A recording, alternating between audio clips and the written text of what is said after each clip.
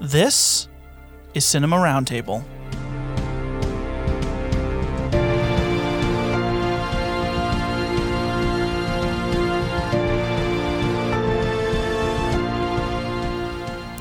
My name's Jake, and today I'm joined by Erica.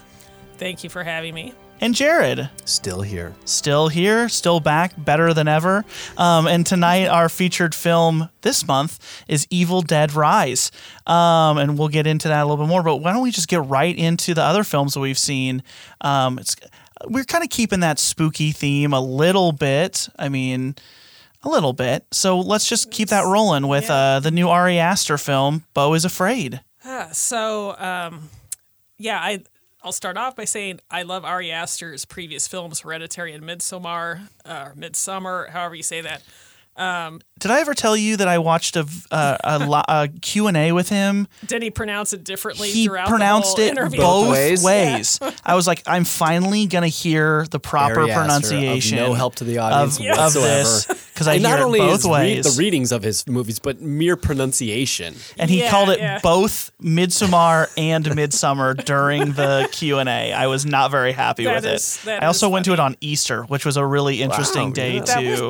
This was not this most recent, but the one before. At Alamo. I think I was at a different day than you went, but I did go to one of their brunch events. Yeah, so we did.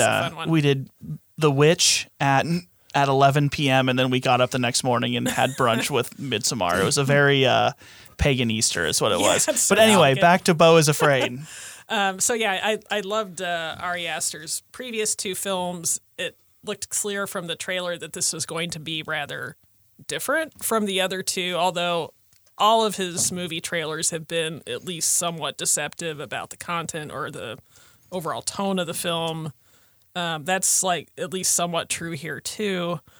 And I have to also say it does share some themes with other movies we'll be discussing here in terms of the devastating effects of being in a relationship with a narcissist is one of the themes, and also mommy issues being another big theme. Consistent.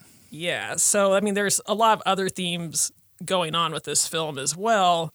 I think Beau is Afraid is like an absurdist black comedy that feels very much in the vein of Franz Kafka's The Trial, which is a novel I love, by the way, but through the lens of Freudian psychology. Unfortunately, it also has a 3-hour-long runtime and has so many seemingly pointless, meandering, little side plots that never really resolve in a satisfying way, that also feels a lot like Lawrence Stern's novel Tristram Shandy, which is a novel I absolutely despise. Okay. Just complete shaggy dog story. So I have very mixed feelings about this movie. And also I kind of had some problems with the ending. I get the symbolism of the ending, or at least I think I do. And it gives you some food for thought. But if you're going to have a 3-hour-long runtime, you kind of need an ending that's really satisfying and feels like it's a payoff. But the ending feels like more of the same weirdness that you already sat through for 3 hours, and it's doesn't feel like the character was really developed more, that it had a satisfying resolution, in my opinion. Also, I went to this with my best friend, and he says that this film completely beats you over the head with the Freudian symbolism, which I would agree with. And also, he said that movies like Brazil and Psycho were much more subtle in their portrayal of overbearing moms and the effect that overbearing moms being at the Mount Rushmore of them all. Yes. Yes. So those movies are much more understated compared to this movie. We'll put it that way. So there's not a lot of positive going on here. I would recommend seeing it. I will watch it again at some point, but sitting in those dream loungers at Marcus Theaters kills my spine every time if it's longer than 90 minutes. So a 3-hour-long film is just do you do the full recline, or are you upright as much as you can? What's your position in those dream I usually loungers? do the recline, but I end up after the 90-minute point, I'm in pain, so I'm moving constantly and nothing feels good. So it's I haven't figured out a way to hack that. But there's a lot good to say about it. Joaquin Phoenix is phenomenal actor in this role. I don't know of many other actors who could have sold this character as well and portrayed him as well.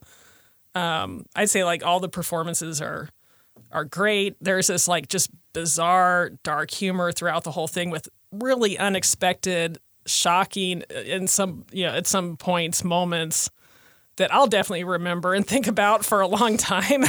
And I'm not going to spoil them, of course. Like like where on the level of Ari Aster are we talking about with shocking? I mean, not like telephone pole shocking, like finishing hammer shocking, spontaneous combustion shocking. well, there were some moments like maybe equally surprising as the telephone pole scene, but not as emotionally devastating. Like, they like sucked the breath out of the audience, but then you'd hear people just laugh because it was unexpected, but it was also funny. Whereas that scene in Hereditary was not funny, and it like just spoiled the mood of the audience. Funny, there's something wrong. You have something you need to address. But yeah, and another thing I liked about it is like, well, this was his like biggest budget film, I believe. It sounds like A24 kind of just gave him $35 million creative license to do whatever he wanted with that budget. And every Seems like scene, he used it. Every scene has so much detail. There's always something like weird, funny, or like alarming and appalling going on in the background. Like sometimes behind Bo's shoulder, where he's not aware of something going on behind him, but it's something the audience will notice, and you're like, what's going on there? So then you're like waiting for that thing in the background to be explained, and sometimes it is. Sometimes. So there's some good visual, like dramatic irony happening, and sometimes like so some of this movie also reminds me, since I'm going with literary comparisons because I don't want to give away. You're tossing out a lot of like good takes on both novels and movies here. Right. Yeah, it's great. I would also say this like is a very learned podcast. I would also say Catch-22, where like early in that book there's like particular like throwaway line, like it's been a while since I read the book, but like a general who like lost his eye. You think, oh, he must have lost it in combat. Several chapters later, then they do a follow-up. He lost his eye because he was at a parade of some country that was invaded, and some peasant threw a rose at him, and the thorn on that rose stem took his eye out. Okay. So then it's like, so then there's like, oh, okay, that's not what I expected. And then chapters after that, then they meet the old peasant who's this 100-year-old man. And he's like, I aimed and I hit him right in the eye. So it's like you may get the punchline eventually, but it will take a long time to build up to it. I can get on board with that. Yeah. And Jake, don't discount the rest of this podcast. I mean, I think we're all going to be giving our takes on, the Necronomicon versus for sure. The Evil Dead That's franchise true. in general. So we're going to dive real deep. There's going to be a that. lot of literary discussion here tonight. That's my favorite book, the Necronomicon. I know it is like sort my favorite of my record, second too. Bible, and So awesome it doesn't. album. So Bo is afraid you don't feel it earns the 3-hour runtime. But the way it wraps up, I would have been happier if it had been cut down to more like 2 hours, even 2.5 hours. Sure. 3 hours is like, for it to be that long, I just feel like the ending needed to be You start to lose different. people. I just feel like, and I never want any, filmmaker, especially an artist, and, I put Ari Aster certainly in that classification, to feel impeded by any sort of a runtime. I want them to be able to express. But yeah, personally, we've been running this gauntlet, or at least I have, of 3-hour plus movies, or hinging on that lately, where I'm just like, man, time is finite, and they don't give you intermissions anymore. Like at least back in the day, Gone with the Wind or something like that. I remember seeing Dances with Wolves as a kid. Why? Intermission. Because my parents wanted to, and that intermission happened. The only thing that really upset me was realizing an intermission did not mean the movie was over. Oh, yeah. But I think the most recent one I've seen that had an intermission was Hateful Eight. yeah. That's the last movie I know that was like 3 hours long that actually had an intermission. Yeah. So while I appreciate that, really. Yeah, and I'm gonna check out Beau's Afraid, because I'm a big fan of Hereditary and Midsommar, as we've talked about it already. But yeah, I'm like, that's got to be saved for at home, my time, sort of a thing. The thing, it's been very interesting, like looking into this movie.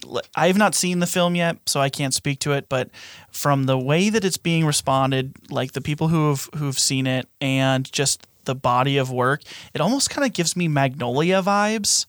I love where Magnolia. where I can't deny it. Well, where I'm saying is like not the movie necessarily, but also a little bit. But it's like Paul Thomas Anderson is doing these things where he's kind of making these really. He had made Boogie Nights and he had all this acclaim, and so he kind of just did that was his what third he film wanted as well, to too. do, and he went ambitious, and he had all these different moving parts. And it didn't work for some people, but some people love it. Mm-hmm. And I think that you're probably going to see that with Beau is Afraid because, like I said, I haven't seen the movie, but just the trailer is ridiculous. And I've Yeah, it avoided is. the trailer, but I've seen a lot of the images, and the imagery has certainly There's the palette. There's they're definitely going some for. great imagery, and there's this whole 20-minute sequence where he's so immersed in watching this play that he sees himself as the main character of that play, and then they project him into this like Oh, interesting. stage Okay. setting, which you see Okay. that in the trailer a bit with this very artificial, cartoonish background. But that's a gorgeous sequence. Yeah. But it's like a 20-minute like weird sidetrack thing that kind of fits the theme of the movie, but then doesn't necessarily lead anywhere concrete, other than it gives you insight into the character's hang-ups about sex, which his mom kind of imparted on him through telling him a certain story that I won't get into. But We can yeah, leave Yeah. that. yeah, we'll leave that So- as a surprise for viewers. You also gave major props to Joaquin Phoenix. Is it too early to call this like the year of Joaquin Phoenix, knowing that he's going to ride into cinemas, or at least people with an Apple Plus could account be. with Ridley Scott's Napoleon later Napoleon. this year? Yeah, I feel like his performance in this is Oscar worthy.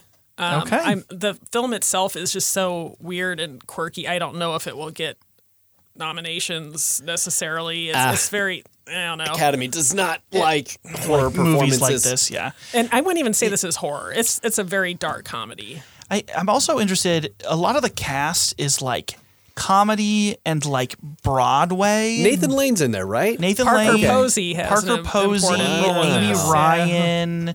I mean Richard Kind. It's a lot of people that are like pretty light in general. And I retract so- my previous Patty description of it as LuPone. being horror now based on the Yeah, cast list being read to me. Yeah, it's crazy. I definitely wouldn't say it's horror. It is a black comedy, but it doesn't really have the tropes and the vibe of Okay. horror films. So. Okay, that makes sense. And this is still in theaters. It could probably use. I mean, you don't some want to watch it support. in the I won't theaters watch again. it in the theater but again because of those darn Dream Loungers. I will watch it again on streaming or when it hits Blu-ray. rent it on Amazon or something like Yeah. that because it currently has made $5.7 million It worldwide. had a budget of what 35, Like 35 million. Yeah, million, yeah. I mean, so up until Everything Everywhere All at Once last year, I believe that Hereditary was A24's, or if not the highest, one of the highest grossing films it had. So certainly giving, Ari Aster his latitude to kind of do what he wants. But I would say this is similarly like zany and unpredictable as Everything Everywhere at All at Once, but it's not heartwarming. It's like I've heard this described as like Lord of the Rings style epic for people with anxiety disorders. okay, And that's there quite was the some- description. there's the subgenre. Yeah. And I suppose you could also make some comparisons to like Joseph Campbell's Hero's Journey kind of thing, or Okay. but in like Freud's whole like return to the womb kind of concept. Imagine like Odysseus, coming home, but it's his mom's womb kind of thing. Kind of reminds potentially. me of Only God Forgives. Did you ever see I Only have God seen that, and Forgives? when I saw interesting. certain scenes in this film, I did think a bit about Okay. that. Different, like in this one, it's more symbolic. He's not really doing what the character, Yeah. the other film does. But Nicholas Winding Refn. yeah, that was a whole mommy issue movie Oh gosh, too. and I'm who plays Ryan Gosling's mom in that movie? English Patient. I What is know her who you name? mean. I'm blanking. That's why we have the I internet. know. I'm gonna be looking it up. Yeah, but As far as topics go for our After Dark, maybe with the fact that Lincoln is dominated by Marcus theaters only Yeah. is a larger issue to dive into. Yeah, I've Kristen thought that Scott for a long Thomas. time. There we are. yeah, Kristen okay. Scott I have Thomas. I have thought that for a while. It's like, I wish we had an Alamo in Lincoln. I think there's a reason Really for wish that. that. I think there's a you can't have theaters within a certain mileage, but Really? that's all speculation. Marcus, we are lowly. Don't come after us. Greg Marcus, he appears friendly in those terrible ads at the hate beginning, those but ads. I hate them. that man will hunt you down in a dark alley and kill you. Yeah, Every time I say, I go, believe it. it's my dad on the screen. Allegedly, right. The one that I hate is the one where he's got his legs going in a around. different It reminds me direction. of Wishmaster 2, Oh where my the gosh. prisoner asks the djinn for his lawyer to go F himself. And yeah, it's very similar. We need to move on. we're devolving. Let's shift gears a little bit. Something lighter, how about? Yeah, something light as air. Boo. That's what we do here, folks. Jared, you're going to talk about the new Ben Affleck film, Air. Yes. To quote just a very brief snarky spin on it, I put on Letterboxd. And actually, it's not that snarky because I kind of mean it. It's the best episode of I Love the 80s so far. All right? And I kid you not, you watch this movie, which it'll be on Prime, in a handful of months. They've got a window since it was produced by them. But the first 2 minutes, it's an extremely well executed montage of the 80s. Soundtrack, images, everything pop culture. It's 80s. It's got to have a montage. Yeah, I mean, and that's just it. It's right there for you. And it is doing its thing to set up the time and place. And yeah, you're like, man, yeah, I guess VH1 hadn't quite mined everything out of that decade yet, because here we are. But you know what? As I say, it's my favorite episode of that in more ways than one, because, just a little bit about me, I was a huge fan of the Last Dance documentary, all about Chicago Bulls, specifically Michael Jordan. Like, that was my time as a kid. MJ was and still is the GOAT for me. I was so into like the NBA Finals. As a kid, I'd have TNT on in one room, ABC on the other. I would be watching playoff games throughout the house just to, see the competition that would be laid waste to by MJ and the Bulls. So, yeah, this movie in a lot of ways was kind of catnip for me. And you know what? It's really well done. It is very enjoyable. The slickness, the patina to it with the overall 80s-ness of it, it goes down pretty well, but it also left a little bit of a bad taste in my mouth just because it hits you over the head a bit too much with it. There are a lot of transitions from scene to scene, not just like with soundtrack, like, hey, let's cue up the next, jukebox hit that everybody's going to love listening to, but they've got these like insert transition shots of like, say we're at a gas station, you see like insert shot of like a slushie being filled, but it's kind of like a little bit out of context, other than like, of course that happens there, but those hands and other things within the story, you don't necessarily get why we're seeing it other than to remind us it's the 80s. Later on, going back to, an office building, we're seeing a lot of, employees doing their thing, but there's like a random insert shot of like hands shuffling a handful of Trivial Pursuit cards. Again, just because, it's the 80s. Yeah. And okay. hey, remember Trivial Pursuit. So it's like things like that just like it calls attention to itself for maybe the wrong reasons. But aside from that, it's really well written and it keeps you pretty well invested because, I mean, this movie is basically a movie about meetings. Like meetings like one-on-one board meetings, like big client meetings, presentations, proposals, behind the scenes, behind the door, closed door type meetings. But it's all like done and performed like really, really dang well. And so, for the most part, yeah, it's a little weird that you're like rooting for Nike in this movie because they are the underdog, apparently. It does a great job of setting up kind of like the hierarchy of, clothing brands and the view athletes have of each one, with, Adidas, Converse, Nike, and all of that.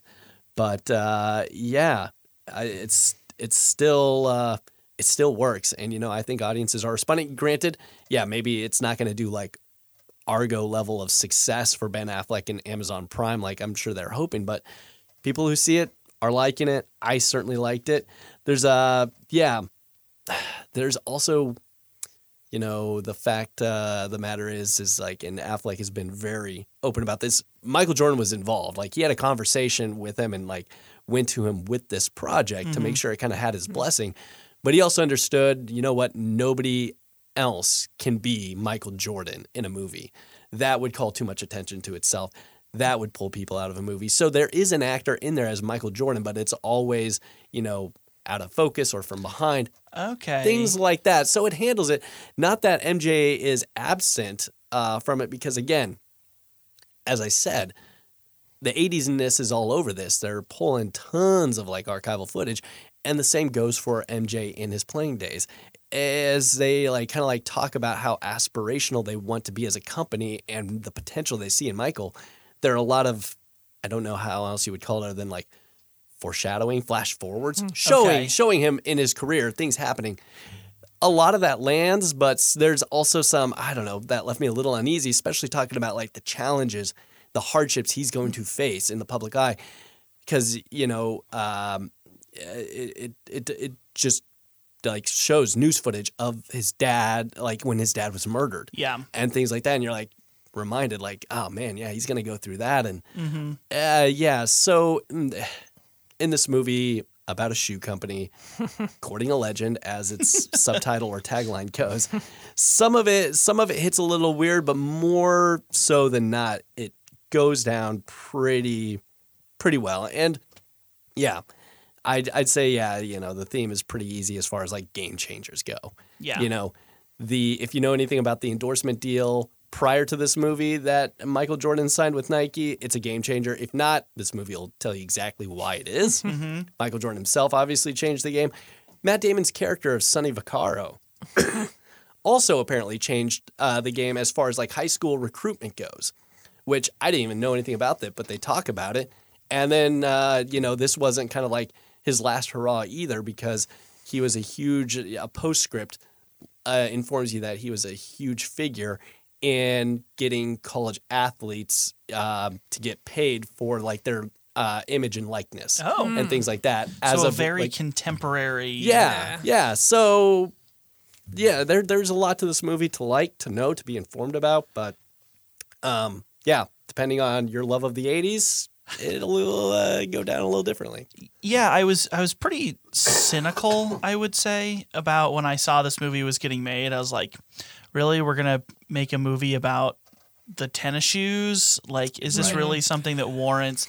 But then once I started to see, like, I figured that since Ben Affleck has had a pretty decent track record with the movies that he's directed, that it probably had some backing to it that you could probably rely on, or like you could be like, okay, this is probably going to be good to a certain extent. Because I don't know, has Ben Affleck made a bad directorial movie? I mean, Live by Night. Oh, he did direct Live by Night, didn't he? Yeah, okay. That was his, I believe, his last outing, which, especially coming from like a Dennis Lehane novel, which hits more often than not. Yeah, but did not really land.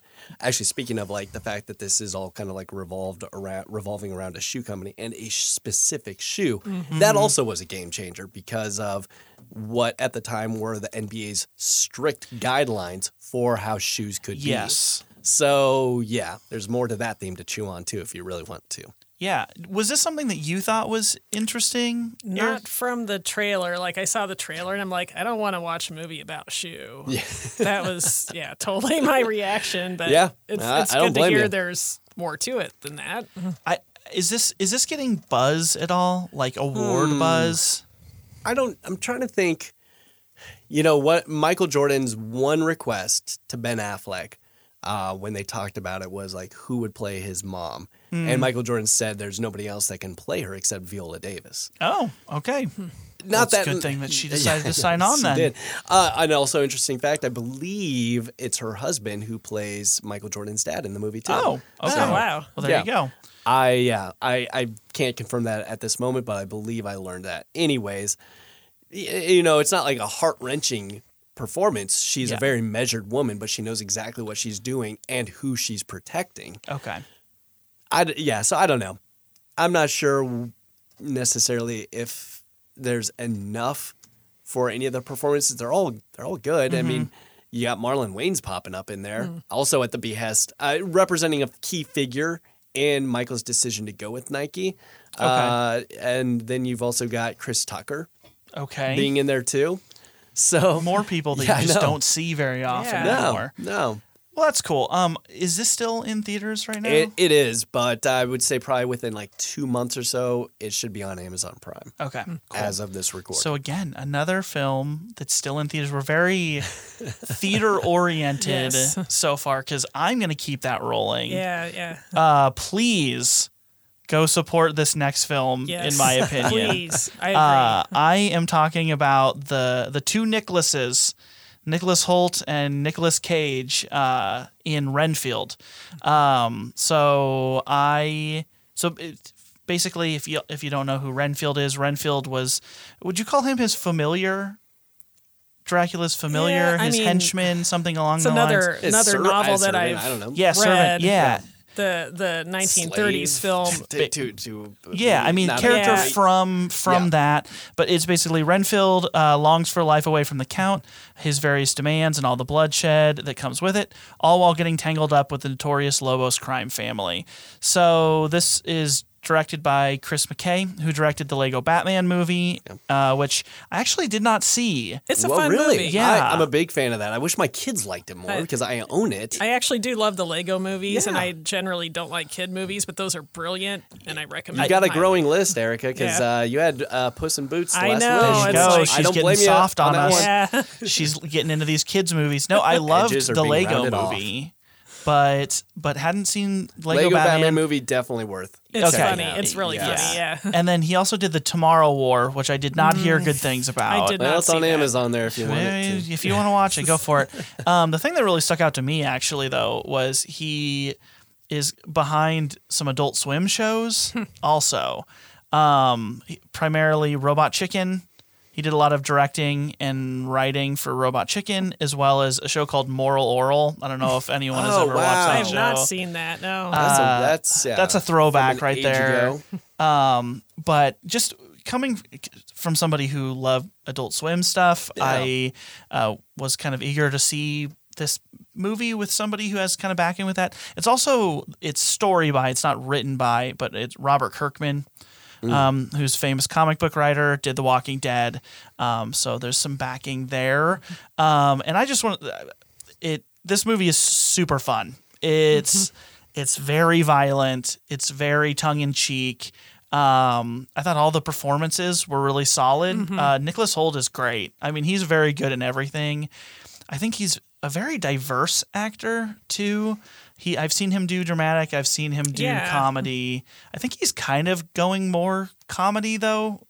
Like the more recent things I've seen him in have all been comedy stuff, like this and The Favorite. I don't know if you've ever watched The Tolkien. Grape. I've not seen that. Tolkien. Didn't get around to seeing Tolkien.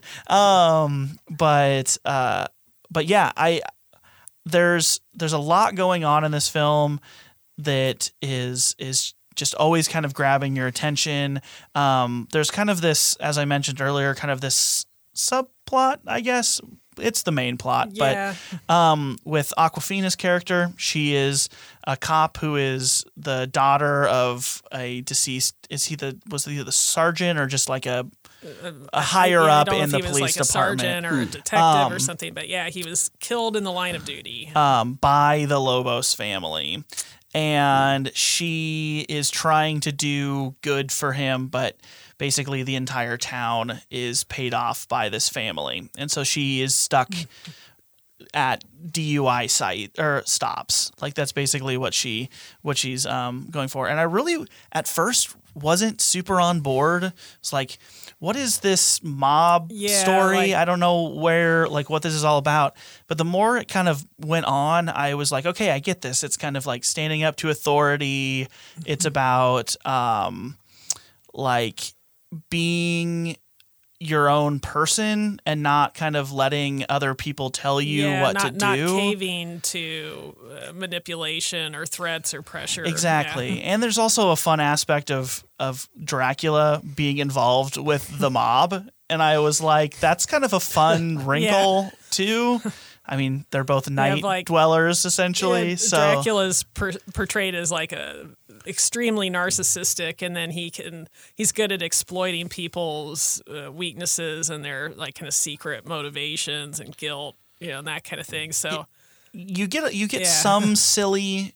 I mean, just by the nature of the character, I think you get some silliness from Nicolas Cage, but it's not quite Vampire's Kiss craziness when it comes to vampire, but there's some sarcasm, there's some manipulation, there's some real intimidating, like, I mean, when he means business, it's brutal. And I don't think I was fully prepared for how violent this movie is. Like, this is another movie with just geysers of blood, but I have to say, like, for the most part, it is more comedic and cartoonish, kind of like Evil Dead 2 type of violence, where it's like, even though there's just a lot of blood and gore, it's kind of in a little silly tongue-in-cheek kind of way, so you can still just kind of watch this as a comedy.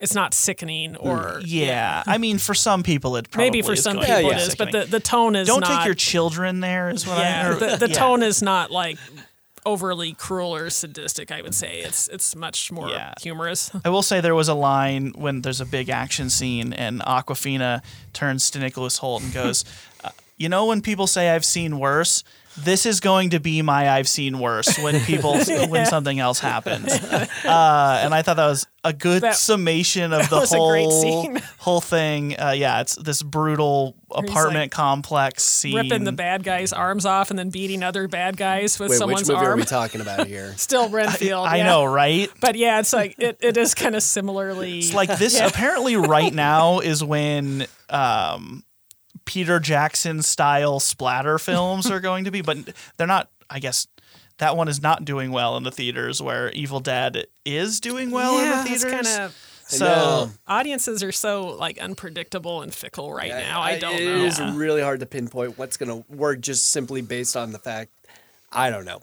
I think it's I have not seen Renfield. I feel I don't totally feel part of the problem, but I also I look forward to seeing this. It will get my business, but it's going to be in the next market. But there was a bit much made about it failing at the same time as the Pope Exorcist failing, but I have don't not think, seen that yet. But me neither. I'm not sure anybody's really. I mean, I may go see it within the next week if it's still in theaters, but it's like I saw like 3 movies in theaters in the last week, and I'm like, I need to pace myself here. You need to get the Alamo Drafthouse season pass. I have that actually. There you and go. That's part of the fault here. of me seeing so many movies in a short period of time, and they're not all new releases like I saw. Well, and we're getting to the point where it seems like it's going to be worth it again. I mean, I didn't see anything this last weekend, but there were a lot of movies that just opened that I'm like, geez, I can't wait to see that. I tend to go to Alamo to watch like screenings of movies that have been out for a while. Like I went to see Mandy, love that film. That would be awesome. Dead and Buried from 1981. I love that film. So they do a really good job of their programming, their historic programming. Oh, and they did do an Evil Dead 2 watch party and Army of Darkness. I had to see those. Yeah. Or you could have just came to my house. Yes. We'll get into that later. Well, let's do that sometime. I would love to get together with you guys for a movie night. I would love that. Let's. I don't know how this hasn't happened already. I know. I was got thinking like the awesome steelbook that Best Buy put out of Evil Dead 1 and 2 last year with an extremely nice slipcover. That's iconic image of Ash on the front, just like chainsaw wielding and all. So. That's I awesome. have one of the first special editions of the DVD for the original Evil Dead, but it looks like the actual Necronomicon. I remember that I've one. seen that one before too. I'm holding it. Yeah, it's We'll get to Evil Dead in just a little bit. Yeah, I know. I just trying to contain the excitement. In the last little bit though that I'll say about Renfield is it's not a perfect movie. There's some plot holy things in it, primarily how Dracula's blood works, in my opinion. Yeah, it has healing powers and it does some other... what's the time frame that you have to use it? It's very strange. One character is dead and gets brought back to life, and they're like, oh, did you give me some health food thing? Like, they didn't even realize they were dead. And then another character gets brought back from the dead, and they're like, the things I've seen since I was dead are unseeable, or something. Yeah, it's I'll like... never unsee that, or whatever. It's like one of those things where it's like, okay, what is the thing? And also, I just want to shout out Ben Schwartz. Love Ben Schwartz. Alex. Oh, wow, yeah. He's great. He is very silly, but I love him, and I just want to give him a shout out. Sadly, I don't take Ben Schwartz any other way. I have to I know. Yeah, right. He's fantastic. Shout out to all of his College Humor stuff. That's all I want to say about that. But yeah, that's Renfield, still in the theaters. Go see it if you want to. It's probably going to be out of the theaters by the end of this podcast. Add a couple things that I really loved about it. Like, they clearly pattern Nicolas Cage's Look After Bela Lugosi in like the 1930s Universal Studios Dracula. They even cut them into the film. That is such a cool flashback where they're kind of showing how like he met the Renfield character, but they put the two Nicholases in this old movie and they make it look like it's really part of the footage of the original film. It looked pretty good, It did honestly. look really good. Well, you guys have done a pretty good job explaining. I'm not going to watch it anymore. Oh, no. And the other thing I loved is just like the whole idea of like Sorry, spoilers. Dracula being someone who has like narcissistic personality disorder, and they kind of show this decades-long pattern of abuse, and then then he's like rebuilding, building up Renfield's, morale again, just to tear him down like over and over. So I felt like that aspect of it was very accurate with how abusers treat people, especially people with narcissistic personality disorder.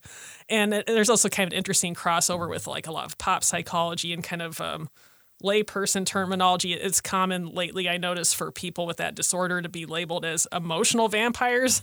So it's like it's a literal vampire who has these personality traits. So I just thought that was a cool. Do we have like a show notes for like our episodes that we can like put links for like everything like Eric is referencing for people to like look into themselves? This is a good class. Watch or listen to these episodes and you learn a whole lot of stuff. But yeah, that's Renfield.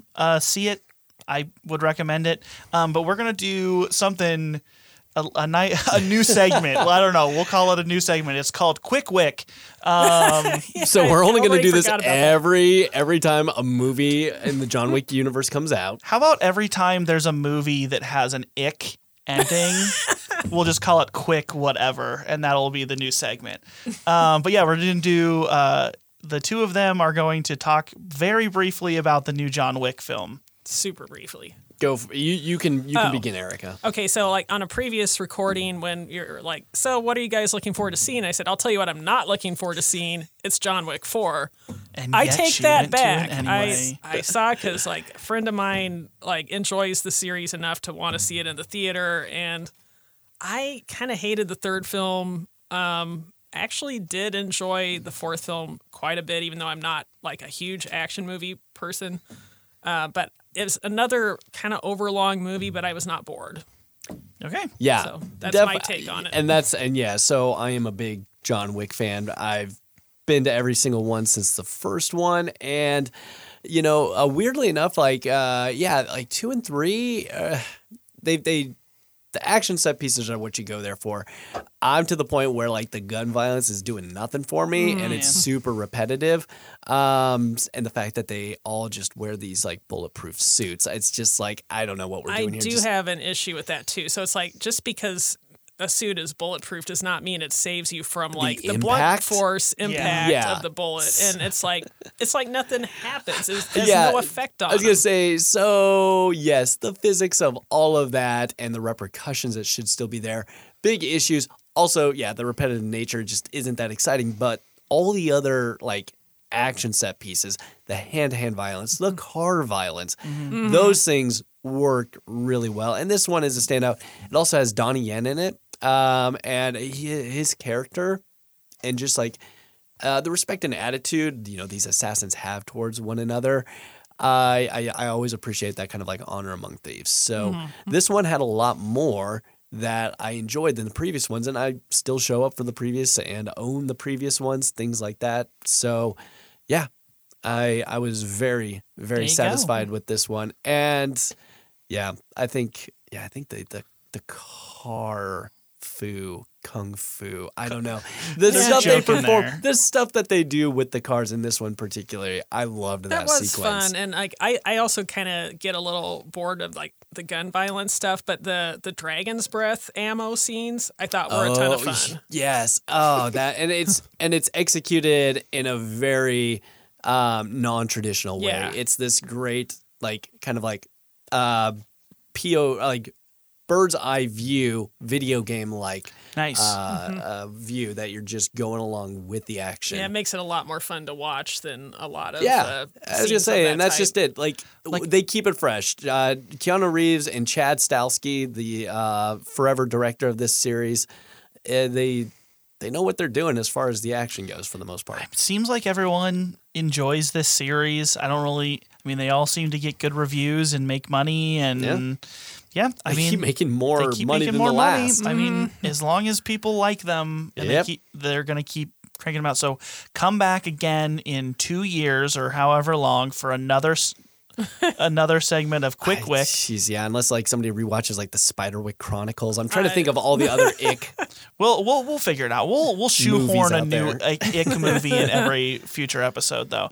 But I think it's probably just time for our featured film tonight, Indeed. which is Evil Dead Rise. Erica came to play. I mean, she's her shirt. Obviously, this is a podcast, but to the listeners, she's representing. She's representing, yeah. So for those who don't know what this film is, it's a twisted tale of two estranged sisters whose reunion is cut short by the rise of flesh-possessing demons, thrusting them into a primal battle for survival as they face the most nightmarish version of family imaginable.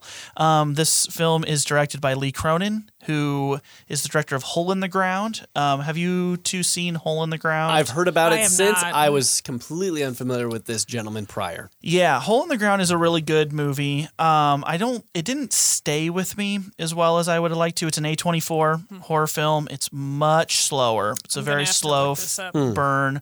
But it is an Irish movie since he is an Irish director. But definitely it's basically about a kid and his mom who live in like kind of the wood or like a wooded area. And it's modern times, I believe. But he finds a giant like crater hole, like as big as a quarter of land, just in the middle of the forest, basically. And we won't go into it there, but I would recommend it. This movie stars Maribel Pease and Anna Marie Thomas, who I was unfamiliar with. No one in this film all is these actors I've recognizable. Which is fine. I mean, yeah, the biggest star from the 2013 remake was probably Jane Levy. Jane Levy, but everybody else is basically a nobody. Yes. Or sorry, that is an We should unfair say to an think. unknown- They were an unknown. Yes. actors. They were an unknown actor. But yeah, Jane Levy was popular. Yeah, well, and she reteamed with the director of the Evil Dead remake, Fede Alvarez, for Don't Breathe, which that's a messed up movie, but I it kept did me enjoy it, yeah. kept It's like me watching. It's like an exploitation movie, basically. Yeah. It's good way that's to put crazy. We don't need to talk about Don't Breathe, Right. because Maybe I we could should talk talk about about- that film for a long time. We should talk about the film at hand. But Erica, why don't you go first? Oh man. Do we want to preface this at all with our history with the franchise? I That's was a good actually point. going to preface it. Okay, With that. and So, let's start with Erica then. Yeah, I would be hard pressed to pick a favorite horror movie because there are just so many I love. But this is my favorite horror movie franchise. Okay. And even though I like certain other franchise movies, for instance, some of the Nightmare on Elm Street movies, love them, have nostalgia for them, but objectively, there are terrible movies in that franchise. Oh yes. Evil Dead franchise, I feel like the quality is like pretty consistent. By the way, with your comment about the Nightmare on Elm Street franchise, They make a joke They make about a that. direct They do. joke, and the character says there are no bad ones, Yeah. which is That hilarious. is not true, but there that is are, okay. yeah. There are definitely bad ones. I would agree, though. I think this is probably one of the most consistent franchises. Yeah, consistent Which with is the quality, consistent, but not yeah, I was in gonna terms say, of tone no, or right. content. This might be the necessarily, yeah. most all over the place when it comes to tone. Exactly. But 'cause, like you have Army of Darkness, which was the lightest one, seemed like it was trying to be more PG-13, got an R rating anyway, and then like the original Evil Dead, Fede Alvarez remake, super dark, violent movies, and then it's basically very varied in tone. it's basically Evil Dead is a straight up horror movie. Yeah. Evil Dead The 2, original. the original, yes. The Evil Dead 2 I think is a pretty solid 50-50 horror comedy. A lot That's of essentially, slapsticky, yeah. but with gore. But with kind of gore movie, and yeah. real and like stakes and stuff like that. And Feels Army like, of yes. Darkness is like a action adventure movie, basically. Yeah, there's really very little horror in it, and then it just gets so silly and repetitive near the end. Like that's the only thing I would dock about Army of Darkness. Even though I love a lot of things about it, I don't need to see 20 plus minutes of dry, dusty skeletons exploding. That's fair. Like that's just a lot of that. But I love the Ash character, love the one-liners. Yeah. I also really love the Ash versus Evil Dead TV series. It was on Starz for 3 seasons. Mm-hmm. So yeah, I've loved this franchise since I think I was like 21 or 22 years old. So like in college, and then discovered it, and I had heard some hype about it, but just hadn't gotten around to seeing it. And it's like, where has this movie been all my life? This is great. So yeah, I love the whole series, even though the tone is very varied within the original trilogy, and then you have the Fede Alvarez remake from 2013, and then this film. 10 years they're later, all very. it's surprising it took it's this crazy long. it's crazy that it was this long. I mean, the Fede Alvarez one is like the most overt horror. I would say it just seems like the darkest in tone. It's so grim and brutal grimy and It's cruel. fairly unrelenting. It is, and there's like little to no humor in it. It just it sort of going straight back to the original Evil Dead, but it just seemed like aside from like the tropes of this franchise and checking off certain boxes, we kind of got to a point of like, as far as things that you cannot touch, which the Necronomicon is never an issue in any of these movies. They're touching that thing way too much. The things you cannot touch is like probably the most endearing quality about those first 3 movies that keep people coming back, and this franchise ultimately alive in some sense, and that is the character of Ash, along with kind of like the kind of wittiness and goofiness therein. It's sort of like, okay, those things maybe they recognize the futility of trying to replicate that, so they just kind of give the gorehounds what they want. It's like it can also just be this, which is fine. And then if you're wanting kind of like original recipe style, you can go to Ash versus the Evil Dead, which truth be told, I'm not beyond the first season, but I did enjoy it, and I was like, this is spending time with a character. And that definitely leans more into the comedy side. Yeah, but that is pretty gory too. Yeah, based on what they had to work with. But the one-liners are very much like more in keeping with like the Army of Darkness type Ash, and like his just dumb, loudmouth, braggart behavior, and just saying stupid things that are hilarious. Just prime Bruce Campbell stuff. Yeah, absolutely. And I do feel like they should never, and maybe will never, hopefully cast someone else as Ash. I just feel like Bruce Campbell is Ash for me. And that's just it. It's like, much like there are just certain characters that are too iconic and attached to the original star, whether it's Harrison Ford and any of the characters he's portrayed, or Bruce Campbell in this sense. It's just, But should that keep them from trying to like mind the aspects that made that work or that people loved? Because that's the thing too. It's like, all those one-liners from Ash, that's what, people then quote amongst, the fan culture. Here, with these movies, the closest you get to one-liners are just mere regurgitations of what's come before. And usually the one-liners are not very funny in these new No, and they never said it in a winking. I mean, like, they're certainly paying fan service in the moment, and how they're said, it's played straight. But I think that's a Bruce thing. I think I think anything that he says is just going to have that little extra. He has a certain charisma to him. Yeah, he's one of the most charismatic, which is funny because Ash in the original Evil Dead is pretty kind of cowardly and the entire film. So the fact that the 3-film arc for him is pretty crazy. But for me in this series, I love this series as well.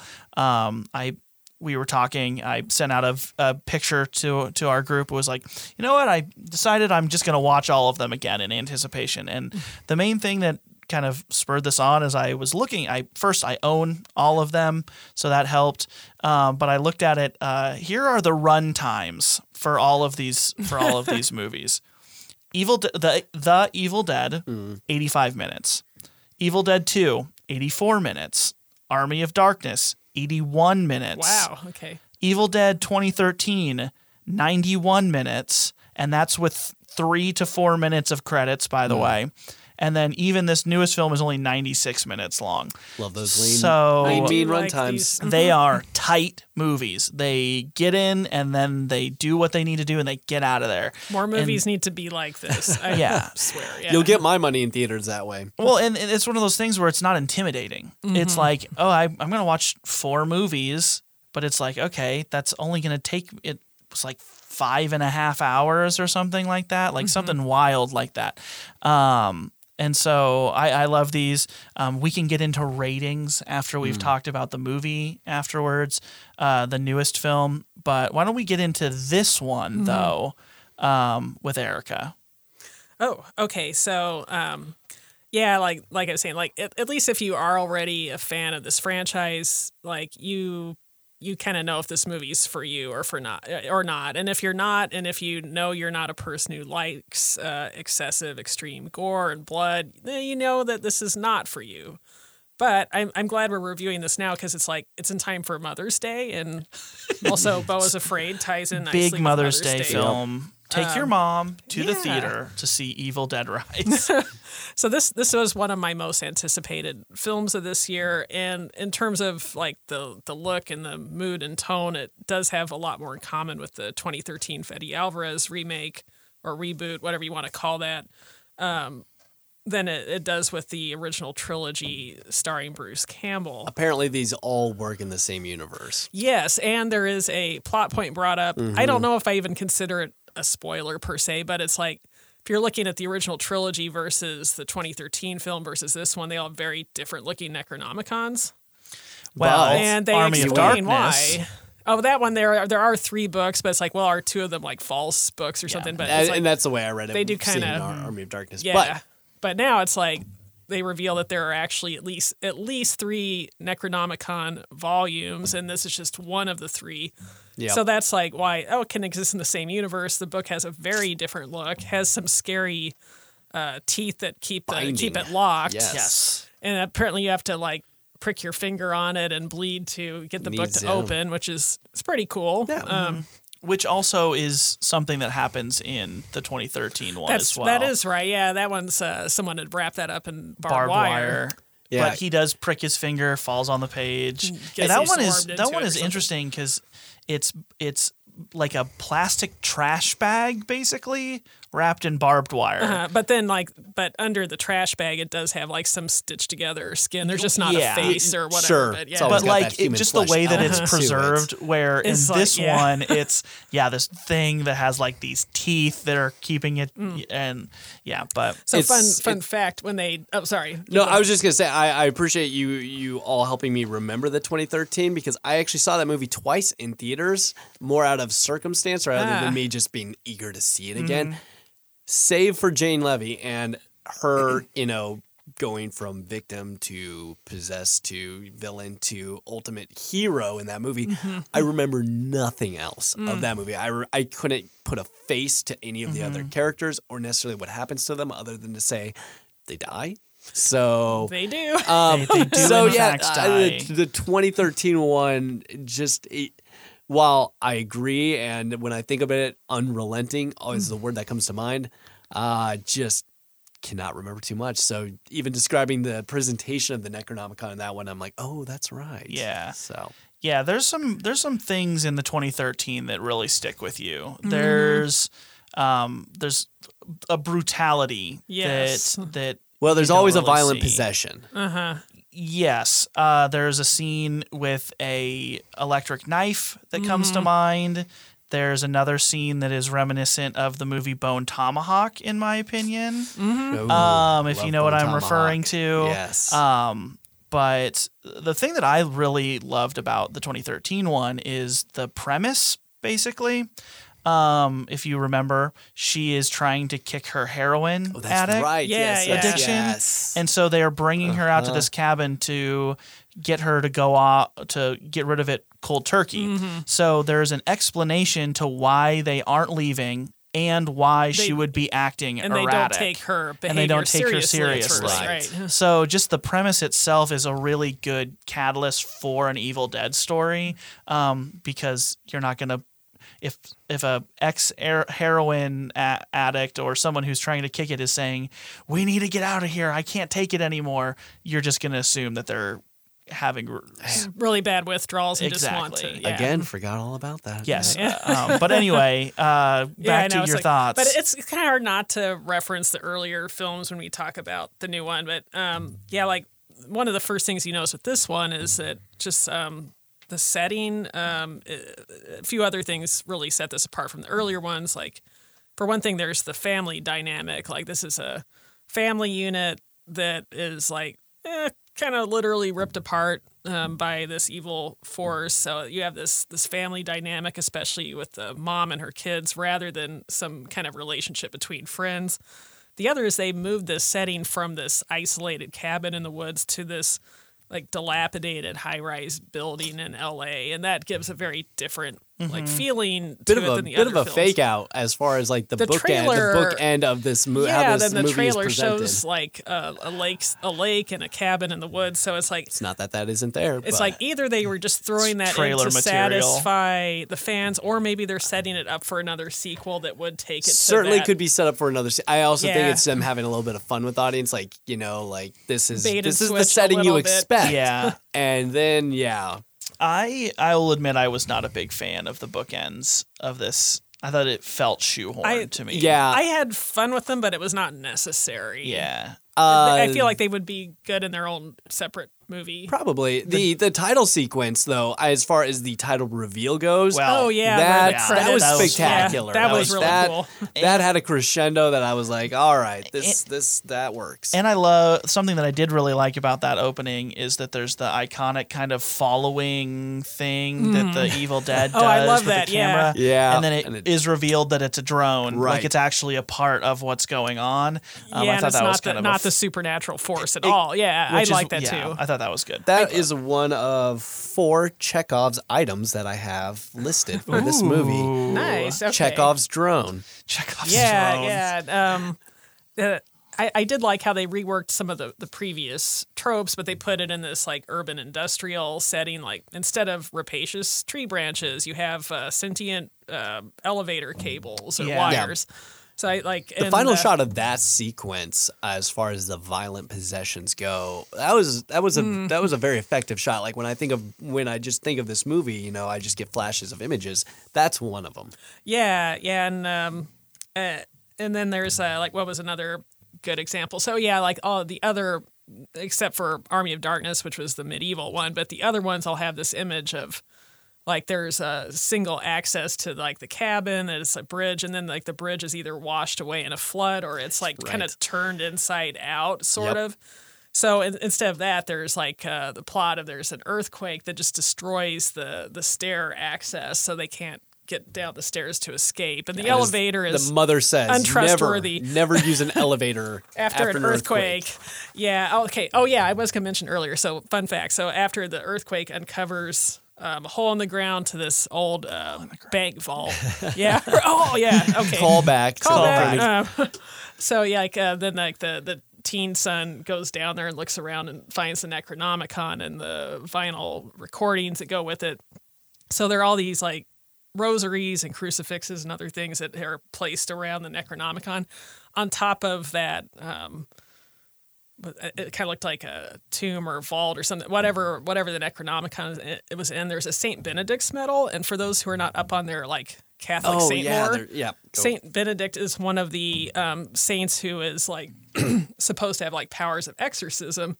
He is like maybe the most fun exorcist in Catholic lore that I'm aware of. Like It's fun to think of the most fun exercise. Yeah, and I feel like they got missed his an trading card. opportunity. They missed an What is opportunity rookie stats? to do like a scene with this 34 concept. exorcisms performed. Sorry. But it wasn't like this one story. It's not the typical 18 go through the conversions formula. happened. right. But like there was a story in like church lore that Saint Benedict literally slapped a demon out of some person, Nice.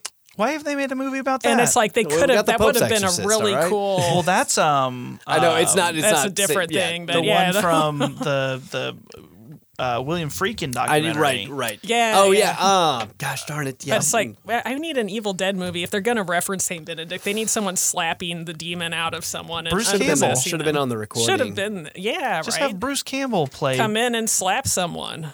That I would love that. But did you enjoy this in general? I though? did. Yeah. Yeah. And I previously discussed this on another podcast I'm on called The House That Screams, and there was Shout out. one guy. Just yeah, getting little your shout out. leftovers here. It's fine. But yeah, one guy in the group absolutely hated this movie, and he changed his like Zoom name to F this movie. Oh wow. Yeah, he had very strong feelings. Everyone else was like, "Yeah, it's pretty cool," Okay. and he was I don't like know just how you could- anti it. I don't know for whatever. For various reasons. Is he a fan of the franchise? He loves the Okay. franchise. So, and I've heard a Strange. few other stronger. I've heard similar stronger takes from fans. Yeah, Yeah. He didn't like the urban setting, and he felt like various things about were like a cash grab. And I personally don't feel that it is more than any other sequel. Well, get Look. into your. I mean, we're talking. This is the year of Scream 6, where it finally got out of Woodsboro. and we Yeah, went to that's New true. York It's City. like So. I liked that setting. It's one of the few things I really liked about that movie. And Jason was the pioneer that took things from Crystal Lake to That's true. Manhattan It's to true. begin with. I mean, by Manhattan and New York in Scream 6, we're still talking about Vancouver, Canada. But still, to freshen things up. Hey, it's not the Evil Dead in space yet. So Once we get there, well, the thing though is if a series could pull off something in space, though, This would be more likely to do it well. you could probably. potentially. I mean, honestly, Army of Darkness going to the Middle Ages is just as ridiculous as know. it going Absolutely. to space. So one of the original titles. I think it was supposed to originally be The called Medieval Medieval Dead. Dead. Yeah. It's so good. So good. oh my goodness, what is that all about? Whatever. But yeah, Jared, why don't you share your thoughts? Oh, so yeah, my history with the franchise goes back to when I was a young kid. My brother, who's older than me, introduced me to this because it was just right up him and his friends' D&D playing horror-loving alley. So Army of Darkness is something they just started quoting that I had like little reference to, but as soon as it was available to rent, we had it in the house a lot. I was watching it way too young. But I was, baptized into this franchise via that. And then you hear about like how Evil Dead 1 was, I don't know, not like a notorious film, but like had things attributed to it. Like Stephen King calling it one of the scariest films of all time. So when he says something like that, this is before the time he just gave pull quotes out left and right. Yeah, it said something. So I remember seeing Evil Dead pop up in Walmart on VHS at one point. I just straight up bought it. I was like, I haven't seen this. I want to. I bought it. I watched it. It messed me up. But yeah, I was like, I'm completing everything now. Other personal facts with this franchise, Army of Darkness is one of, if not my wife's least favorite movies of all time. She said she had to watch it in college with her friends. And she hated every minute of it. So that's if nothing else. That is the power of our love to transcend such differences in taste.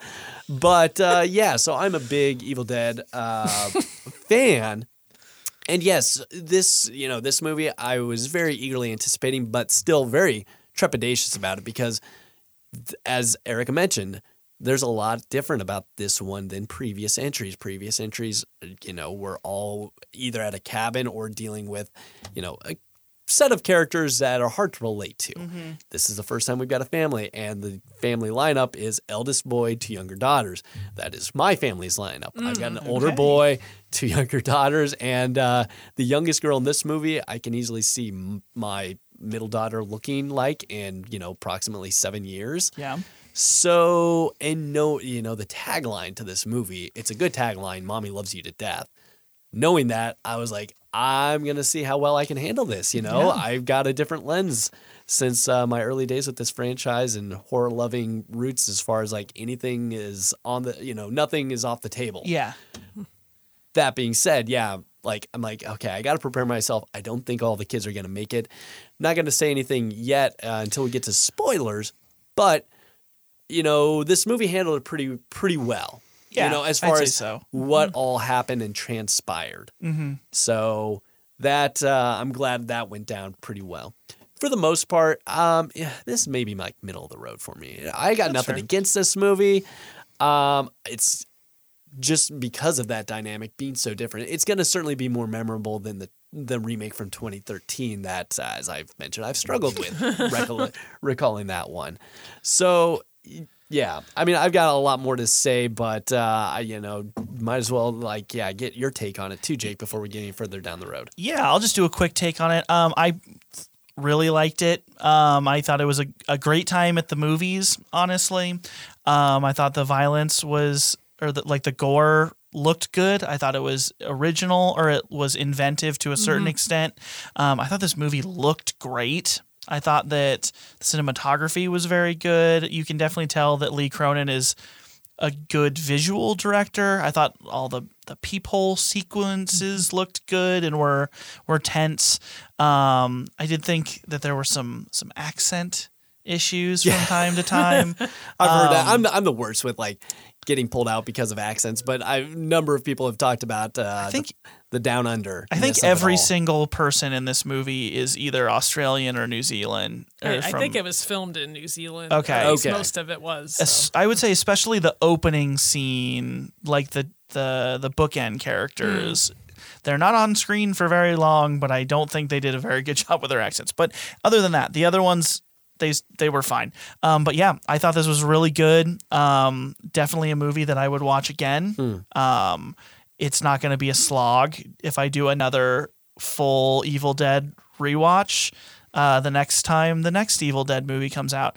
But I'll just leave it at that, and then we can just get into some spoilers. It's not like there's a big twist or anything like this. No, but as far as you know, the things that are revealed, more who makes details, it, who doesn't make it, things so like that. why don't we listen to the bumper, and then we'll get into the spoilers. Could it really be that simple? The secret lies with Charlotte. Open the pod bay doors, Hal. I'm sorry, Dave. I'm afraid I can't do that. Aren't you asking us to accept a pretty incredible coincidence? I'm just saying a coincidence is possible. And I say it's not possible. Where are those keys, Rose? You know I can't give you the keys, right, babe? Silent breed is people! The greatest trick the devil ever pulled was convincing the world he didn't exist. And like that, he's gone. And we're back with a spoiler section for Evil Dead Rise. What would you say is... Do we just want to get into who makes it and who doesn't make it? I mean, I've also just got some general... Am I being too nitpicky and trying to understand the rules of possession? I very have no idea how this series, who can be possessed, how we see they a lot of become different possessed. ways of people becoming possessed in this. Like there's definitely a sort of like physical contagion, especially with bodily fluids. It feels like zombie virus style. Up until the point of blood, though. But yeah, if someone gets like a face full of blood, which has happened in like every single movies, one of them, and they're totally fine. Yeah, it doesn't result in possession. It's like, so in all of them, someone gets covered in blood at some point. I think in every single one of the movies. But in this one, the mom drills herself with a tattoo needle. With a tattoo needle. Tattoo and pen. then like stabs the older daughter in the cheek with it. It's and number then 2 now on my Chekhov's list. Tattoo pen. Ooh. Set up early, and like I bet that's going to be used effectively later. And then she becomes possessed. Yeah, and I was like, does it require like breaking the skin? So like but like if you get it in your pierce the mouth, skin, and then she like mommy kisses it, sort of like, and gets the saliva. I'm not totally sure. It's like, just confusing. In the first film, there was just a character who gets stabbed in the ankle with a pencil, which was a good like cheap gory effect, but it's like that didn't even involve like getting the zombies' bodily fluids in the wound. It was just a pencil, but that leg gets possessed. It almost feels like people allow themselves to get possessed. Like there might be a willpower element. Like once the Deadites can break your will down, they have the ability to take control of your body. But you would think that the littlest one, maybe not. I don't know. Yeah, I have noticed like with several entries in the series, like not Army of Darkness is too silly to really fall into it's the that. outlier. But like the other ones, it's like the demonic forces have to really physically and emotionally just terrorize and violate their victims before they can possess them. Right. Yeah. Yeah, and I think that in this one, there's really just, well, I guess most characters, now that I think about it, end up getting possessed because your main cast is the mom and her sister, and then her 3 kids, and well, the son does not get possessed, correct? No, he does. He does. Or he does get possessed. It takes a while, but he does. Yeah. It just takes him much longer to get there. Right. It's just the sister and the youngest that don't get possessed. And then everyone in the hallway gets possessed after being brutally murdered, which is the peephole scene essentially. Yeah, and the peephole scene was good. I almost wish they would have done more with it, but that certainly like shows you what the stakes are, because amongst those killed in that peephole sequence is a child. And it's like children. Yep. Not off the table. Not in this movie. Yeah, I mean, both the side kids and the actual children in the family, because the only ones, we're in spoiler section now, the only ones that make it out alive are the youngest daughter and the 2 that don't get possessed. Right. And you could also extrapolate, or just include in that, it's revealed that this younger sister, she's also pregnant. She's also pregnant. So she has impending motherhood hanging over her head. So wrapping back to that motherhood. Theme. I was gonna say certainly it's not delicately handled at all. Oh no, like any other. It kind thing of smacks you, could try you to, over like, the face with it, but there is that element fine. of like motherhood there, and still more subtle than Beau is Afraid. And man, this is making Beau is Afraid so much more interesting in my mind. Yeah, I don't know if you're helping or hurting. I'm not sure. But I don't know. Check it out anyway. I'm not hating on it too much. So is there a kill in this movie that stands out to you in regards to the rest of the series? Like, is it, because to me, I think the one that probably sticks out the most, this isn't a kill, but just a thing, is probably the cheese grater thing. So, I was just going to mention that as far as effective injuries, because again, it doesn't kill, but like, you know, what is an interesting, not everyday weapon that could be used as a weapon? Yeah. Cheese grater. I bad parenting moment for me, but my son, who loves Halloween very much and likes talking about gory things, I explained to him that I saw a movie, and I showed him a cheese grater. I was like, "Feel this, buddy," and you feel how rough that is. He's like, "Yeah." I was like, "Saw a movie where the bad person takes this thing against somebody's leg and just pulls." And, he thought it sounded cool, and it's not cool. Not. Yeah. I mean, that's the thing, though. I mean, it's like, it's kind of like, go back to that original, like, Cabin Fever when you describe the movie about, like, a flesh devouring virus, and a woman starts shaving her legs in a bathtub. Yeah, that's a great scene. See, that's just for all the flaws that movie has. There is some inventiveness. Yeah, I love Cabin Fever. Honestly, I rewatched it this last Halloween, and I was like, some of these things don't age well. We'll just say, but you can say that about any Eli Roth project. Probably. Sadly, I still dig him. What can I say? I dig his horror films. It's a love hate. Big house with the clock on the wall I have not or whatever. House with the clock in the wall. Sounds more like a Giallo title, but it's a kid-friendly movie. Right. Whatever. So anyway, as far as like attacks and kills go, the middle daughter after her possession, the glass eating, I appreciate that. And just like there's an insert close up detail shot of glass going down her throat and piercing the other side of the skin. That was a good effect. A simple thing that made me cringe was the elevator scene where the mom's about to get possessed and the demonic force like rips her earring out of her ear. Yeah. Simple things like that. Uncomfortable. Things getting ripped off heads happens quite a bit in this movie. There's early scalping Oh, Yes. yeah, that's right. Yeah.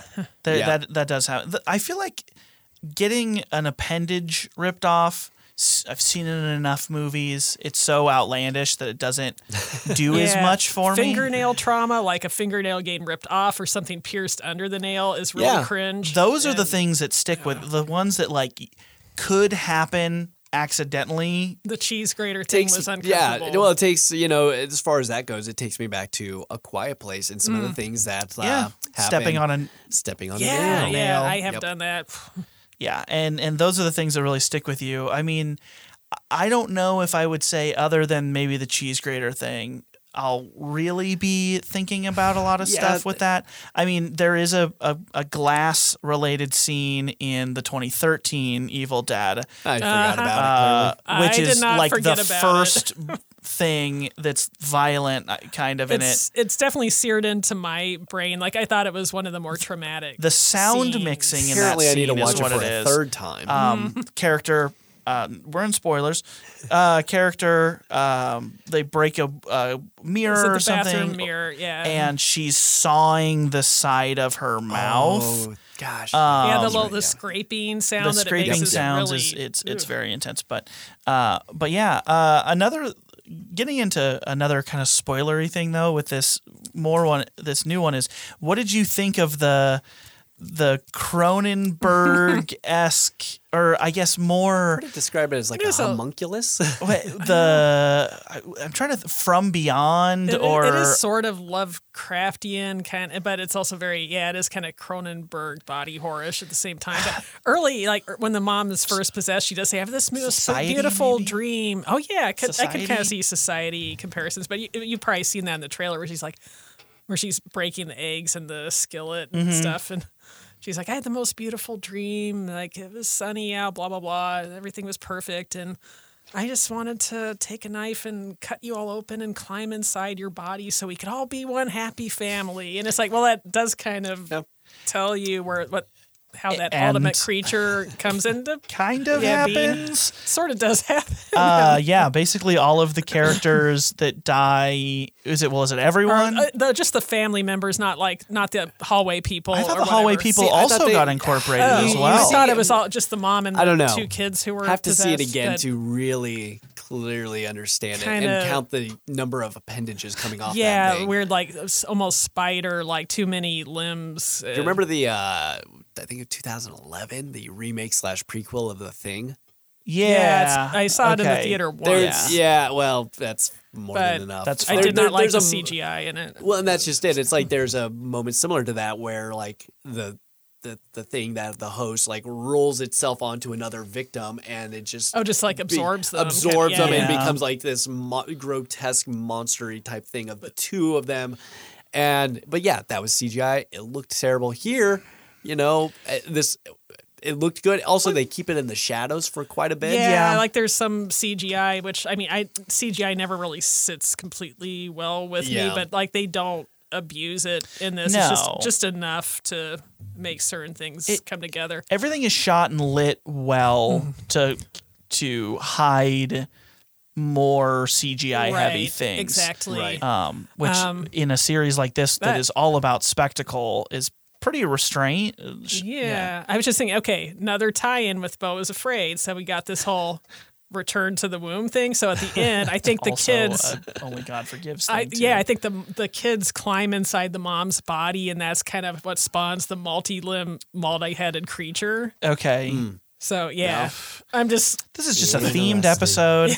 But those were kind of the main spoilery things, I guess I want to bring up. Is there anything that you two wanted to bring up that's specifically about this? And then I'm going to ask you to rank all of these I was movies. actually So going be to ask you all thinking the about same that. thing. Well, let's see. Yeah, so I think the only other thing that doesn't that I hadn't mentioned as far as clear, obvious weapons that get set up was there's a chase scene between the 2 sisters early on that results in the young daughter. Oh, the scissors. There's Yeah, Chekhov's that's scissors. right. That's right. Yeah. There is that. Yeah. You know, have you seen Mommy's scissors? And They fall underneath. Oh. Yeah. Chekhov's Yeah. scissors. But then also she like cuts the heads off her dolls and she puts them on this Staffney. pole. Staffney. Staffney. Great. I do appreciate that name. Anyways, as siblings do, they get upset, they chase each other. Staffney ends up getting broken, and you clearly see the one end as a very sharp spear-like weapon. Somebody's going to get stabbed with that. Hey, you know what? When the one sister's possessed and goes after the other sister, it comes back into play, and she spears the sister through the head with Yep. it. So that's It's a good thing we don't include the spoiler section on the actual broadcast of this. Yeah, okay, that is But good to know. I think we So keep maybe it a pretty little tame explicit. for the other one. But Yeah. but no, I think they do a good job of reincorporating things. Yes, it can be obvious at times, but I think it's still earned. And now, aside from like the tropes or conventions of this franchise itself, like yes, there's going to be a Necronomicon that shows up somehow. This is a result of an earthquake, unearthing a hole in the ground, as we said. The oldest boy goes down into it, finds the Necronomicon there, along with these old vinyl recordings that he steals because he's like this budding DJ in his room. He's got this, again, insane setup, by the way. insane apartment for this mother who is being stretched beyond her means since the absent father here is gone. He has flown the coop. He's left them to fend for themselves. They got a lot of space in that apartment. In that LA It does apartment. seem, pretty roomy for sure. It's fine. Yeah. You can't have this in a studio apartment. Yeah. There's a reason why you don't see many like haunted house movies and like millennial tiny homes. There's a reason. Yeah. You all have Malignant style giant Either McMansions or Victorian mansions. Yeah. Yeah. I really do hate the fact that the clear villain in this movie is the absentee father. Nothing bad happens to him. No, he's but fine. Yeah, that's a good point. Anyways, so yeah, like, and some of the tropes they have fun with, as far as like, in the first two, it was always like a tape, reel to reel type player that is like reciting the Book of the Dead. Here, it's this the boy who has this incredible turntable setup, and they have to like manually spin the record player to get it to play at the correct speed, which is kind of a fun inventive. thing. Yeah, that's a cool thing. Yeah. And so then like hearing it spoken through there, which apparently that's where Bruce Campbell's cameo Bruce Campbell was. Yep. is hear him shouting, don't read this. It's the Book of the Dead. But aside from paying homage to the other movies in the franchise, there's some clearly big inspirations, if not straight up ripoffs to other movies. The biggest one, obviously, with the elevator full of blood and The Shining. Shining. Yeah. Then, going back to motherhood and things like that, this woman rising up to protect a small, young, blonde-haired girl reeks of, short of hearing her say, "Get away from her, you bitch." Yeah. It's straight up aliens. It's aliens. Yeah. So... Yeah, you're not the first person I heard to make I was gonna say to aliens. And that's it's right there. Yeah. So I don't feel like a professor or anything or investigator having dug deep to get there. But how did y'all feel like with those comparisons, especially like The Shining? Yeah, the Shining elevator thing was like super obvious, but I love it when they have like excessive amounts of blood like that. Oh, sure. Like, Yeah. That's my jam. Have to have like a rain of blood like in the 2013 one, or the elevator full. That's awesome. Okay, one thing that did make me happy. So there's a scene where they show this cat that likes to get up into the air duct system, and then like they show like Deadite mom, Ellie noticing the cat meowing or scratching around up there, like, you SOBs, are you going to end up killing this cat? I hate that horror movie cliche. Super happy the cat got away. But originally, the director wanted to have her infect the cat and have the cat become a Deadite. Which, that would have been very Evil Dead 2. It would have been like there is that scene where like the taxidermy like moose head, comes alive. But it's like, I don't like it when they hurt pets, especially cats in movies. But at the same time, I do kind of want to see what a Deadite cat would look like and how it would behave. Like, would it talk in a human voice and taunt the characters, or like what would it do? Because like all those deadite creatures are intelligent. And, do we are we looking for anything to top? Pet cemeteries. Undead cat there. Right. I mean, I just feel like those undead cats were misunderstood. They just needed cuddles. They needed love. Misunderstood. They just came back from the dead. If there's anything that you can take away from this, it's that the cats in Pet Cemetery were misunderstood. They were. Oh, they just needed a good home and cuddles and I mean, ultimately though, to answer your question though, I don't mind. I mean, it's one of those things where it's like things are very metatextual in their influences, and it's obvious, but it's not just straight stealing things and stuff like that. And so if it's incorporated in a way that I think is beneficial to the story, then by all means, it's not that big of a deal. I was going to say, as far as the aliens comparison, I'm always for any sort of person rising up to protect a child. So aliens does not have like that corner of the market, and therefore nobody else can go there. True. And in the first film, Alien, she protects a cat, so that made me happy. And you could also make the case that like Evil Dead started a lot of modern horror tropes as well. So like it's kind of come full circle where it's coming those things like the 5 archetype going into the cabin in the woods kind of actual cabin in the woods style thing is pretty much, was that invented by Evil Dead? It was definitely one of the main influences. I'm sure they took some from like Friday the 13th as well. Yeah, but yeah. Anything else we want to talk about? Well, the other thing is especially in a modern day horror, or maybe not necessarily like in modern day horror, just modern day sense, and where we are as kind of a culture. How do you feel about like when spirituality is represented in a movie, especially in a case like this when it is so clear like people are faced with like the gates of hell and demonic possession? It's like, as far as like, here's what the movie and its reality is. Yeah. Is it surprising? Like, I'm always just like, wouldn't this? I mean, coming face to face with this, wouldn't some of these characters like walk away being like having a maybe come to Jesus moment or something like that? Yeah, that's a good point. And I don't think they've ever like taken any of those like potentially religious or spiritual themes beyond just people being terrorized and and using it for the conventions of what they need to accomplish within this movie. And it's always been a part of this.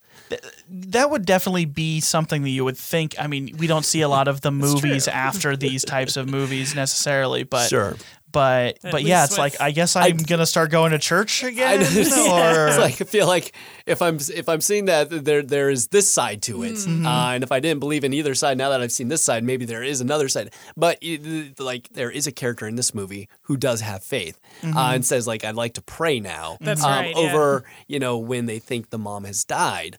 Or is it just when she's sick? She appears to be dead. Okay, I think they think she's dead. Now, that guy is certainly not saved physically by any means. He actually gets a death that pays, again, homage to a previous entry in the franchise with his eyeball gets taken out and then spit into somebody else's mouth that then kills Evil that Dead person. 2. Yeah, Evil Dead 2.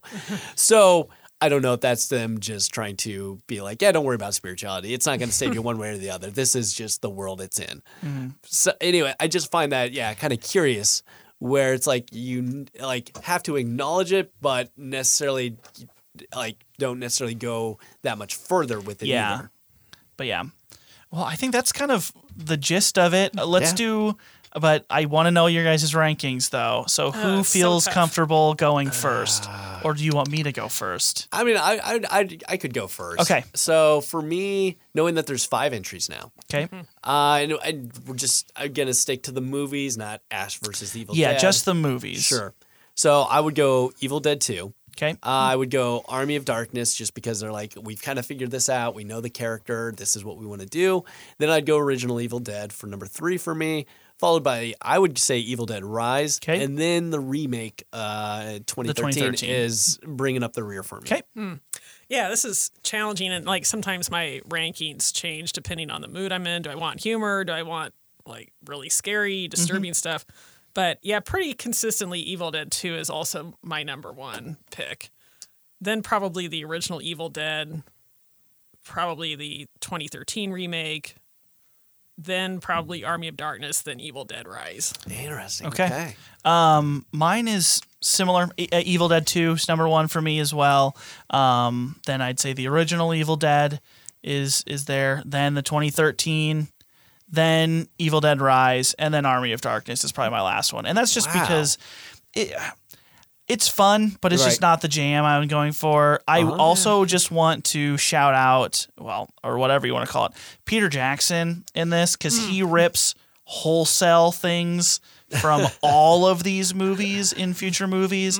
I mean, Evil Dead and Evil Dead 2 have things that remind me of Brain Dead. Oh, absolutely. So much. And then also something that I it's been a while since I've watched Army of Darkness, but there are scenes in Army of Darkness that are in the Lord of the Rings movies that are so there's a scene in Army of Darkness where Ash is like trying to rile up the crowd, and I think one of the characters start to say like, "You'll have me and my sword and my bow," and they do the same thing, and then there's the final battle is very reminiscent of the Helm's Deep battle. And then the one that was really prevalent for me is Ash is making like the gunpowder and stuff like that. And this older character is walking towards him with this, fire or whatever. And he's like leaning in to see what it is. And Ash pushes him away so that he doesn't accidentally light the gunpowder on fire. And that is literally a shot-for-shot thing that happens in the Two Towers when Saruman is building the little bomb thing that they end up using to blow up the Helm's Deep wall. Funnily enough, we are literally rewatching as a family the Two Towers right now. Yeah. Yes, so something to look out for. Don't forget the scene where Bilbo Baggins says, "Well, hello, Mr. Fancy Pants." No, I'm kidding. Okay, sorry. Anyway, sorry to interrupt you. Well, no, I just I'm kind of fascinated that Army of Darkness ranks so low, but maybe it's not surprising. That was my entry point. Like that is the first one that I actually watched. Yeah, and it also was kind of like a trickle down effect of my brother and his friends' love for it. So, that's that's totally interesting takeaway. Definitely a movie that I enjoy. It's just in the grand scheme of the rest of the series. Sure. That's what I would say. And you mentioned Peter Jackson's Brain Dead, another movie with major mommy issues. Yep, Yes, there it you is. go. Shout out Brain Dead if you can find it anywhere. I don't even know. I own a physical copy, but you can't find those Really? old. Weirdly, I don't know if I Not can even, revisit like, that movie. to That movie stream? just I think it. I You streamed know what? it It at might be some on Shudder point. now or something like that. Or I but, think maybe I watched it through like Amazon. well, Video maybe as a it's somewhere rental. now. Last time, or when I was looking for it, Depends on- a while ago, it wasn't there. But I have a physical copy now. But yeah. So I think that's pretty much it for our Evil Dead discussion. There's a few things coming out for our next film or our next episode. I mean, we've got the new Guardians of the Galaxy film. There's the a new lot Fast coming and the out. Furious movie. The Blackening. The black. That looks ridiculous. That don't does. know what I to- did see the trailer for that. I am unaware of this movie. It's like black comedy, but like a parody of like Saw that's type movies. right. Yeah. Yes. There's Okay. the new Little Mermaid movie. There's the new Spider-Man. New Indiana Jones coming out. Yeah. There's a movie called lot. Fool's Paradise that I'm kind of eager to see that comes out not too long. But we'll have to discuss. Did you find what you were here's the looking thing. for? It's like I had to remember its alternate title. Dead Alive. That's right. Yes. Yeah. Because I think that's what most people might know it stateside as. But no, I'm still not finding it to watch. Well, if anyone wants to see it, hit me up. I got a physical copy. yeah. You can come and watch it at that's my a house. movie like I saw once. It made me feel gross. It is That's gross. fair. But it's It's a weird gross because like I movie. can easily rewatch any of the Evil Dead movies and Well, be it's fine. gross, not in just a violent, but like in just like a. Just icky, Like like the it's whole icky. pus Yeah. falling into Oh the yeah, soup no. scene and then someone Texturally, eats it's it. Like just into like and that pudding is and stuff. The Yeah, dinner it's- scene, everything that happens there, he crams it all in so many ways. It's ridiculous. It's so really weird to icky. think of the direction he went. But yeah, you'll just have to wait and see what our next film is going to be. But until then, we'll see you at the movies. This episode was recorded in the studios of KZUM 89.3 FM in Lincoln, Nebraska. You can find out more about KZUM and listen to more episodes of Cinema Roundtable by visiting kzum.org. Our theme music was composed by Joshua Spalding.